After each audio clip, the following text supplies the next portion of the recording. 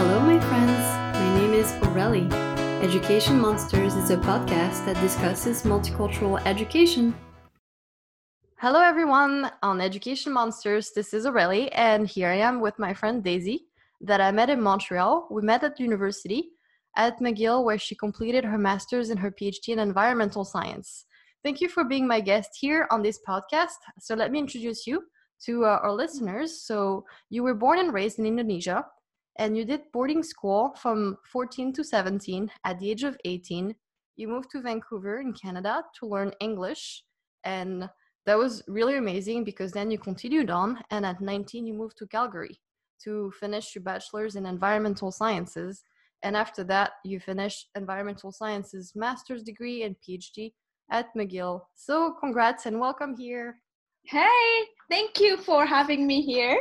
My pleasure. So I invited you here because you had quite a long path since you started school, actually.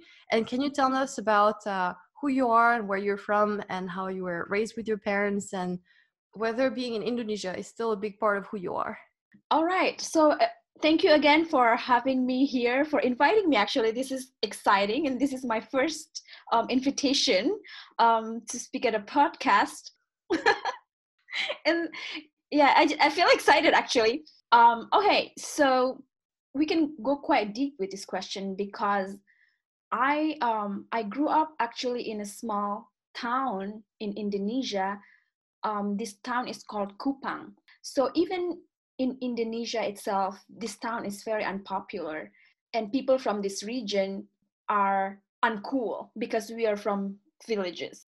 So did you have a different accent or dialect coming from the rural areas or not at all? Right. So we do in Indonesia, every region would have their own dialect, and for sure, the one I come from is not used very much at all. Like I said, we are like from small town, so but generally, what people speak in Indonesia, although it's not formal language, is not formal Indonesian, they speak a dialect from big cities. So like dialects from big cities are generally understood across the country, whereas mine, the dialect from my region is, although you can kind of guess that this dialect is spoken towards this part of Indonesia, which is towards the eastern part of Indonesia. That's where I'm from, but nobody really can speak it because it's, like I said, we are unpopular.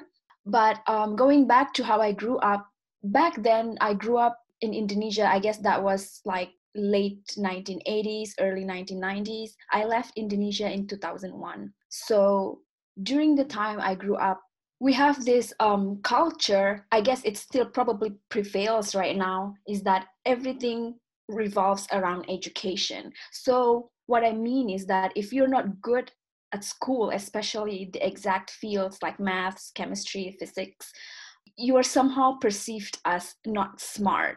So even if you're artistic, you have very good talents in that creative side, but you're not very good at maths, for example, you will just be labeled as a, I don't know what the proper word to say, but like as a dumb kid or like the less smart categories. But if you are smart with maths, physics, chemistry, it doesn't matter if you are not good at sports or physical education. If you're not good at music, you are automatically labeled as the more superior children. Is it associated with a higher paid income, such as being a doctor or an engineer, rather than being an artist, where the income is much less predictable? Mm-hmm. Right. I believe that's quite, that has really high correlation. In Indonesia, when you're getting into high school, at the end of your high school year or your final year, you are basically placed in one of the three categories, which are language, science, and social science. So if you're placed in the science, which is the number one, everybody wants to get into science, but your grades might not allow you to do that. So if you're placed in science, that means you can go and take anything in universities, any program. I mean, you can be a doctor, you can be an engineer, you can be a lawyer. But if you are placed in the least favorable category, which is language, then you can only be like, or majoring in programs that are relevant to language, like English or English and literature, Indonesian and literature, or some other types of artistic field. So which is like obviously sad, right? Because now we can see that if you're good at arts, doesn't mean that you are not good at maths or physics or chemistry. You might just not be that interested then. And we also have to learn differently. But anyways, going back to my childhood, when I was very small, so that's how we grow up. So my parents, they also have this old mentality where everything that you are or is based on your grades at school, like how well you do in maths, science, and less of anything else. So I guess that really forms our understanding of who we want to be in terms of profession when we grow up. And I probably that's why I end up in sciences field as well, because I'm always pushed to do well in that area. It happens that I like it too, I must say, but I don't know, it probably is a confounding factor. I don't know how much I would enjoy science if I had a different childhood, if like arts and science are equally looked at. I like dancing now as an adult. Maybe if I were given the same the understanding of how these different majors are the same, maybe I would have become like, I don't know, like a dancer instead of a scientist. I don't know, right? But that's a very big influencing factor generally in children or in kids or people are my age. Maybe still now, I think, I'm not sure. I think there have been some changes though now compared to, let's say, 30 years ago when I was little. Yeah, it's very interesting that you bring this up because it's quite similar in France, where you have the three fields. You have science, economics, and then languages and literature. And I was also convinced that I was going to go into science because my parents also pushed me into fields that make money, that inspires stability. But also when I became a teenager, around like maybe 14, I went the complete opposite. I was just looking to be an outcast, and maybe that was my way of expressing myself, that I was tired of the system. So I went into literature anyway, and I felt so stuck. It didn't bring me to what I wanted to study, what I wanted to be as a profession, but just it was a way of me to rebel. And also I noticed that the classes were completely unequal, even in terms of numbers.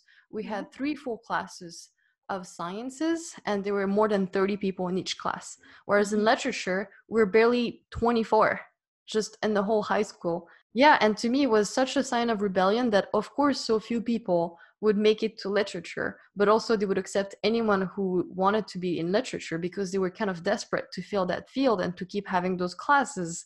Did you also notice an imbalance in the numbers of people in each class? In terms of the number of people in each class, yes, there's very much an imbalance, but I don't know how in France it was or it is, but in Indonesia, you don't get to choose. You are placed by your school. Let's say because your average is, if below, let's say 70, then you're automatically unable to get into social science and science. For you to get to science, I think your average would have to be like 85 and above. So if you're 85 and below, then you can choose social sciences or language and literature. And if you are 85 and above, I think I'm just kind of like making these threshold numbers, but it's probably quite close to what it is. So if you are able to get into science, that means you can also get into social science and literature. Yeah, if your average, let's say, is below 70, then your only option is literature. And I think that's a very inappropriate system, because like how is your brain so developed at the age of like 15, 16 or 17 even, to be placed in an education system that will define the rest of your life? What if at that year you just happen to have like problems at home and you're not doing so well in school, and then you're automatically placed in a literature and language, but you want to become a doctor, and you cannot have that chance, because in universities they will not take literature and languages into majoring in science and like becoming a doctor or engineering. And just going back to the first point is that yes, there is a lot of imbalance in terms of numbers. Like you said, maybe sciences would have 5 classes of 30 people each, and then literature and language would just have 1 class of 15 or 20 people, you know? And social science is kind of in between. So I don't know why I have such problem between sciences like natural science and like literature. Social science is kind of in between, so people tend to be like smart enough, but maybe not really smart enough to get to science, or maybe they were in science, they just choose to want to be in social science because they really want to be an accountant, or they really want to be like in finance. Another thing is that what I saw usually in like literature and language classes, these are the kids that you were saying, like they tend to want to rebel in school, and we just label them as rebels and bad kids because they skip school, or they get into fights, or they only like sports and they don't like anything else, and that's why they're in literature. And just imagine, it's sort of like the outcasts of the school. So all the more rebellious children are put together in one class. How is that going to help them to become less rebellious or to become a better pupils? I think it so depends on the area in which you live in. Like if it's a ghetto school, of course you'd have more probability of having these kids being outcast. But in cases of schools that have richer kids, I think that was in my case, we had some outcasts like me, but we also had a bunch of people who did not happen to like the methods of teaching in sciences. So like I was so traumatized by my math teacher in the first year of high school. Like she was so not helpful. She was making jokes and puns on her last name. She was very condescending.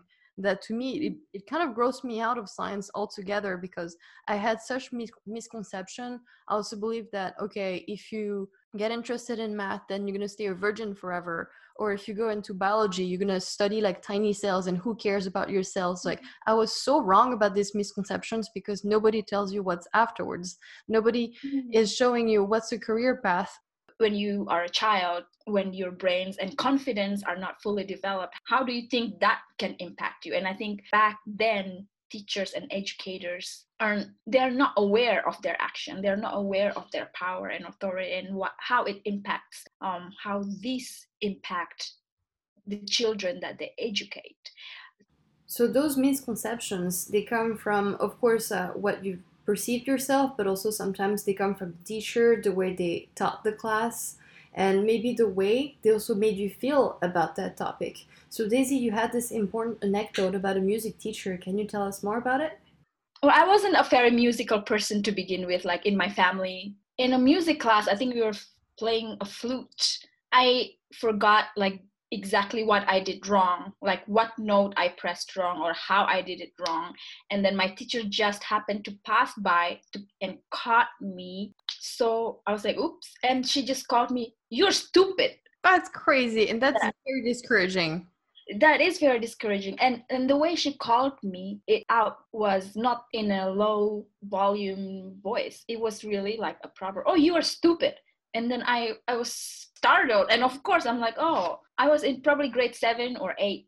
But what is this thing with public humiliation? Is that supposed to encourage you to perform better so you wouldn't feel shame in front of others? I'm not sure what exactly they're trying to accomplish. Or like maybe that's like, if I tell you you are not good enough, you are going to feel bad, and then therefore you're going to try harder, or they just want to make you feel bad for no reason. But what were the other classmates' reactions to that? Did they feel that they need to support you? Did they ignore it? I think everybody at the time was busy doing their own things, like practicing or whatever. And I also was too embarrassed to look around whether people saw what the teacher said to me. And I was just hurt. I was hurt inside, but you kind of you can't cry. I wasn't gonna cry, but like it hurt. Like how come that memory never goes away? It's true, especially when you're young and you're looking for validation from older people who supposedly have authority, but also that you're supposed to look up to. But then when they're saying something so violent and so discouraging, like it makes you not want to continue further. Right. It makes you, it deters you from that subject. And it's not like she said, "Oh, you're stupid," and then said, "Oh, I am so sorry that," like, no, she said that and as if she was right. I think we had similar experiences. For me, it was in high school. My physics teacher was this very old-fashioned, white hair, very strict and authoritarian. One day, I just studied really hard. We studied something about beams and lights. And I gave out an answer that was incomplete, although it was not wrong. And he's like, "We see that you're only studying for halfway," or something like that. And I was also very shocked that instead of encouraging me to finish the definition or to help me complete my sentence, he would just put me down right away. When I entered high school, which starts at grade 10. So grade 10, 11, and 12, those are high school. At grade 10 at grade 10, physics was one of my favorite subjects. This is past the after the junior high art, and I still like science. And at grade 10, I was fascinated with physics because it explains so many things more specifically and clearly of how our world works. So it was one of my favorite subjects. And entering grade 11, the same. I still really like physics. And entering grade 12, my physics teacher is this young guy, but he's smart and he's like nice and funny and everything. But he likes pretty girls who are like just pretty developed at that age. And you can see I'm very small, so I'm always looking like a little child. I don't know what the more appropriate word for a pervert is. Wait, that was like before the Me Too movement? Before the Me Too movement, I was like Oh, 17 or something then. That's insane. It's very universal. All of a sudden, I just hated physics because I don't understand it anymore. He's a pervert and he's always like favoring girls with like developed bodies because I am small. So he will never favor me. But like he always give good grades to pretty girls, or like if the pretty girls does something wrong in their calculations, he will like exempt it and to make sure they get like nice scores. But like for the rest of us, he doesn't care if you like do it wrong, or he will always just show favoritism to pretty girls. Was that ever denounced? Was that ever made public by anybody in the class? I think everybody kind of knows, but it's not like now. Like now, I think he would be in trouble, but at least that part in Indonesia has changed. I think now teachers cannot just be like whatever they want to be. Yeah, it's not okay at all. But I was also wondering if there's a link with this article that I found about Indonesian school. And it's an article found on studyinternational.com, written by Max Walden in March 2018, called "What is Wrong with Indonesia's Education System?" And that's what it reminded me of when you were talking about favoritism and also having ties with the education system so you can fare better, which is definitely like one, illegal, and second, like how in the world is this ethical? Right. So the article quotes, "Its schools and universities remain plagued by corruption, poor quality teaching and staff absenteeism. Teacher and academic appointments have tended to be made on the basis of loyalty, friendship, and familial connections rather than merit." Confirm this, or maybe talk more about what this article is talking about? I'm quite familiar with what he's saying. I think from my experience, this happens more on the upper level studies, like entering university or entering a specialization such as of studies such as medical field, or specializing in medicine. It's very common that since there aren't enough seats, for example, for medicine, I can speak about this because like my family and my relatives and my cousins and my brothers, a lot of them are doctors, so we kind of know this. Just to be clear, do you enter medical school right after high school at 18, or do you have to perform undergrad just like in the States and Canada? No, you can enter med school right after high school. You do have to write that entrance exam, but then again, it's pretty corrupted. So if you know somebody, or if you have a lot of money and you wanted to put your child in a specific med school, most likely you can. And a lot of it's how it's done. You have to know somebody, or you have to have a lot of money. So when you come for the interview, this is how much I'm offering.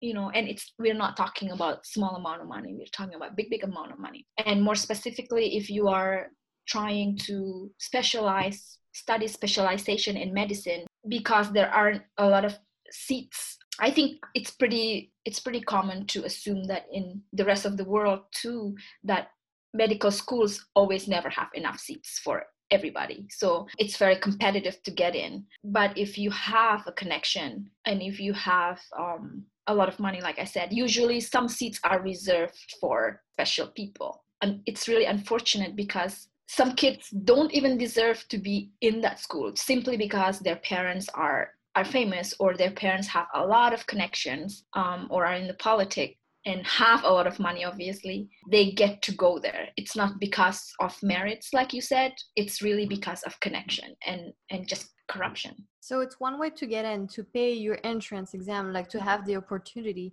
to study this field. But is it also the same corruption to get the diploma, which is a bigger deal because the country needs people who are qualified to be doctors? It's still like, it's citizens' health.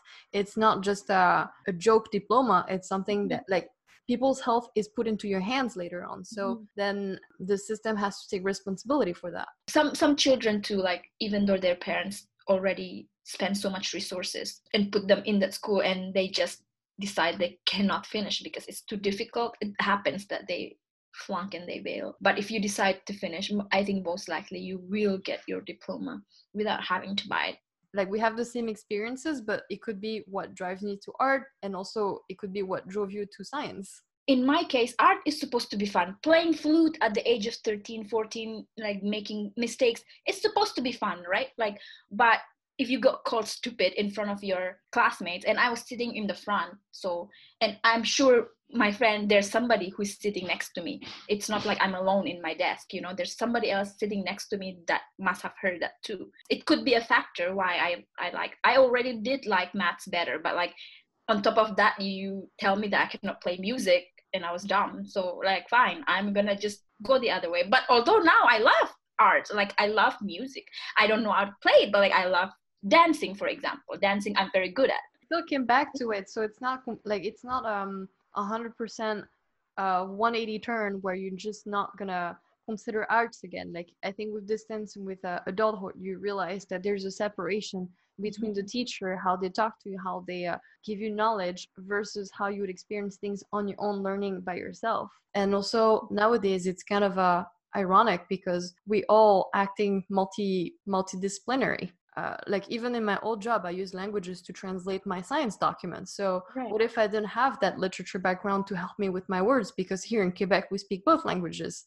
So, you know, it's a system that's old fashioned, maybe worked back then, but now France has changed its system to become more like the US, where you can pick classes and it's going to become a little more chaotic, where you can pick something that really don't go together. So not languages and literature, but maybe art history and math.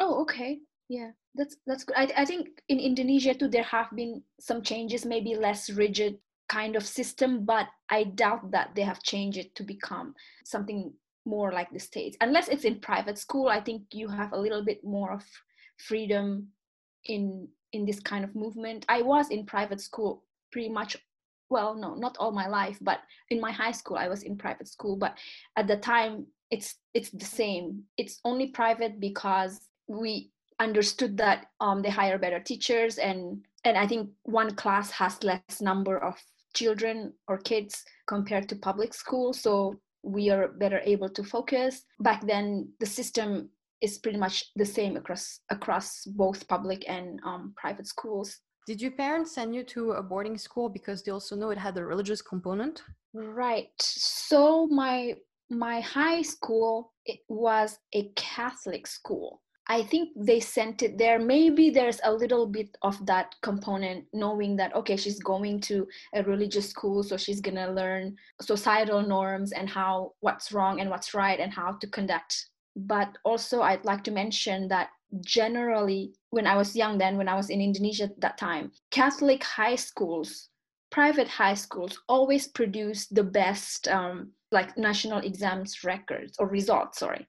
So I think that's why my parents or parents in general think that, okay, I'll just send my kids to this private Catholic school so that they can be taught well, so they can also do well in their exams. But if it was, let's say, if it was Muslim schools that produced the best results of the national exam, I'm not sure if my parents actually would send me there. Can you tell us more about your country's religion? Because it seems like Indonesia has a strong population of Muslim people, but also if you're saying that Catholic schools produce the best scores, how would you choose between, okay, I want my kid to be well educated, but I also want my kid to keep their faith into maybe a non-Catholic thinking? Yeah, like you mentioned, Indonesia has the largest number of Muslim population in the world. So it's obvious that that's a majority of people in the country. And but also back then, I think maybe now too, there is still tension between Islam and the rest of the other religions in Indonesia, in particular Catholics and Christians, I think. So I think like in my household personally, or maybe in where I'm from is actually majority Christians and Catholics. So this province, it's called Nusa Tenggara Timur, or short NTT. If you look it up, you will find it easily. So this is a province whose majority of population is Christian and Catholic. So although we are minority, I think my parents, and generally parents from this side of the country, wouldn't be comfortable sending their children to a Muslim school, even if it had produced the best course, because of this tension. And it's just, I think it's just conflict in our belief system. But I'm not sure if, well, there isn't very many like Hindu school or Buddhist school. So I don't know, let's say if there are some Hindu and Buddhist school that produce the best course. I don't know, like how my parents would think about it, to send their children to that school, knowing that they will be taught this other faith or beliefs. I don't think my parents will be comfortable. And also maybe this is because people in Indonesia, like when you are holding onto your belief system so strongly, just because that's what you are born into, although of course there's like room for changes, but generally I think because in Indonesia you have to have a religion, it's not legal to not have one. So in your ID card you will have to state what religion are you. So it's probably that part to where, even though you're born into this religion A, you didn't choose it, you're just born into it, you just hold on to it as if it's your identity. It's just like nationality, right? And is it still the case for the new generation? Do people still practice a lot and are very religious and very enthusiastic about their religion? I think nowadays I've seen that young people, especially in my faith, I'm Christian, so now I've seen there are a lot of churches that accommodate this young soul, young vibe, so people don't feel so restricted by the old kind of way of teaching. So I've seen like young people are into this are into their faith because they can identify, they feel okay, they feel welcome, they don't feel so cramped by norms and rules that may not really make sense. And that's how I felt when I was growing up. I had to go to church too, but oftentimes I'm like, why am I here? This is so boring. And because who wants to go to church and listen to things that are so abstract when you don't understand it, right? But I think now it's changing for the better, I'm guessing, I think. But how hard is it if you want to change religion? And does that happen often, or does that happen at all in Indonesia? Yes, it happens. I'm not sure if it's often, but it happens, yes. And you can change if you want to. I don't think it's such a difficult legal process. Maybe you will just face issues from within your family. But like if you have to register in like an official office for changing your religion, I don't think it's such a big deal. You might be an outcast then from your community. I'm thinking of interreligious marriages. So let's say two people are from two different religions and then they want to have a kid. Like, can the kid put both religions on his ID? Right. I don't think so. I don't think that's allowed. So I don't think that's allowed. Yeah, it's a good question, but I don't think that's allowed. So, but normally they would take probably the dad's religion, unless the dad doesn't really care. But I think you have to just choose one, and I think that's up to the parents. Speaking of interreligious marriage, interracial marriage is also quite controversial back then. Like in Indonesia, there's a lot of Chinese Indonesian, and just like here in Canada, we've seen like Asian Canadians. It's not such a common thing back then to get married between like an Indonesian like myself and like a Chinese Indonesian. But that also slowly changing now, which is, I think it's good. Yeah, is it an issue of caste that one portrays oneself as a higher social status, and which one? And does it have to do with money? I'm not sure if it's so much a caste. It just really has to do with, again, with this identity that you are different physically. So in a way, it's like racist because you are just wanting to get married with your own kind and you're not accepting of other people. It's like racism within your own country just because your color of skin is different. Let's say like the Chinese are lighter and then we are Indonesians are darker. What I meant to say is both sides of this interracial are going to have problems normally. It's less and less of an issue, but it's not yet too common.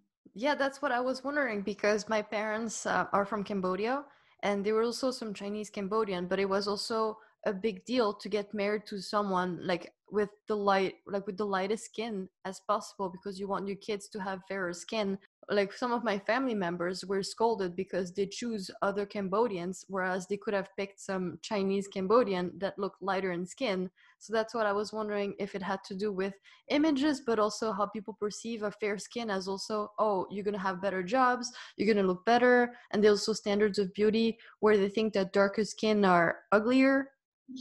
I think part of the component must be that too, because yes, I can totally relate to what you were just saying now, because when I grew up there, how come I had that mindset that, oh, my skin is darker than, let's say, these people from the West. Usually people from the East, which is where my father is from, we have darker skin. My mom is kind of from the middle, so my skin is not the darkest shade, but it's not light. It's not light.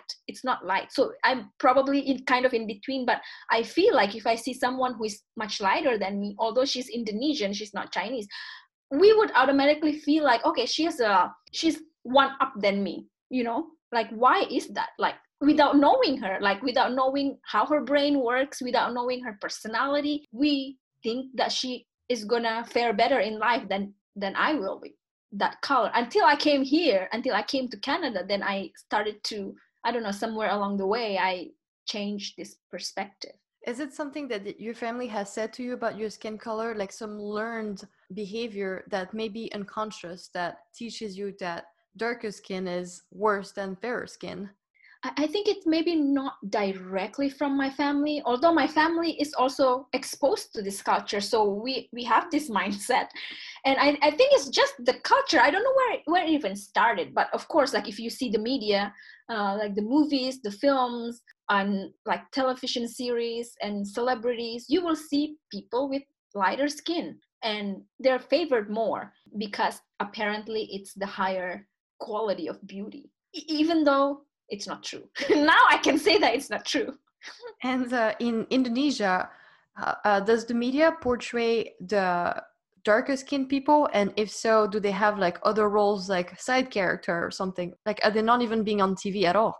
These darker people, yes, they are shown on TV and media, but usually it's because somebody is studying a tribe, and like the darker people's tribe are like in the boonies, or like they're in the jungle, like, yeah, so they're exotic, and they're not like they're portrayed as like part of the population, but they're there because they have a reason to be there. It's like, oh, they illustrate something to like to fulfill the purpose of the fairer skin character. something like that. Yeah. Well, thank you, Daisy, so much for being in my podcast, and I'll catch you up later. Yes, thank you for having me here, and I'll talk to you later again. Okay, bye. If you love the podcast, you can check out my blog, Education Monsters. It's education-monsters.com. You can also support my project on multicultural education by donating on my Patreon page. The link is posted below. If you make a donation, you could have a shout out on my next article or podcast. You could also choose the subject of my new article or podcast. And if you need French or English lessons, meet me on the italki platform. I'll put the link below. Shoot me a message as well if you'd like to be a guest on my podcast. And may today be the best day of your life. Bye.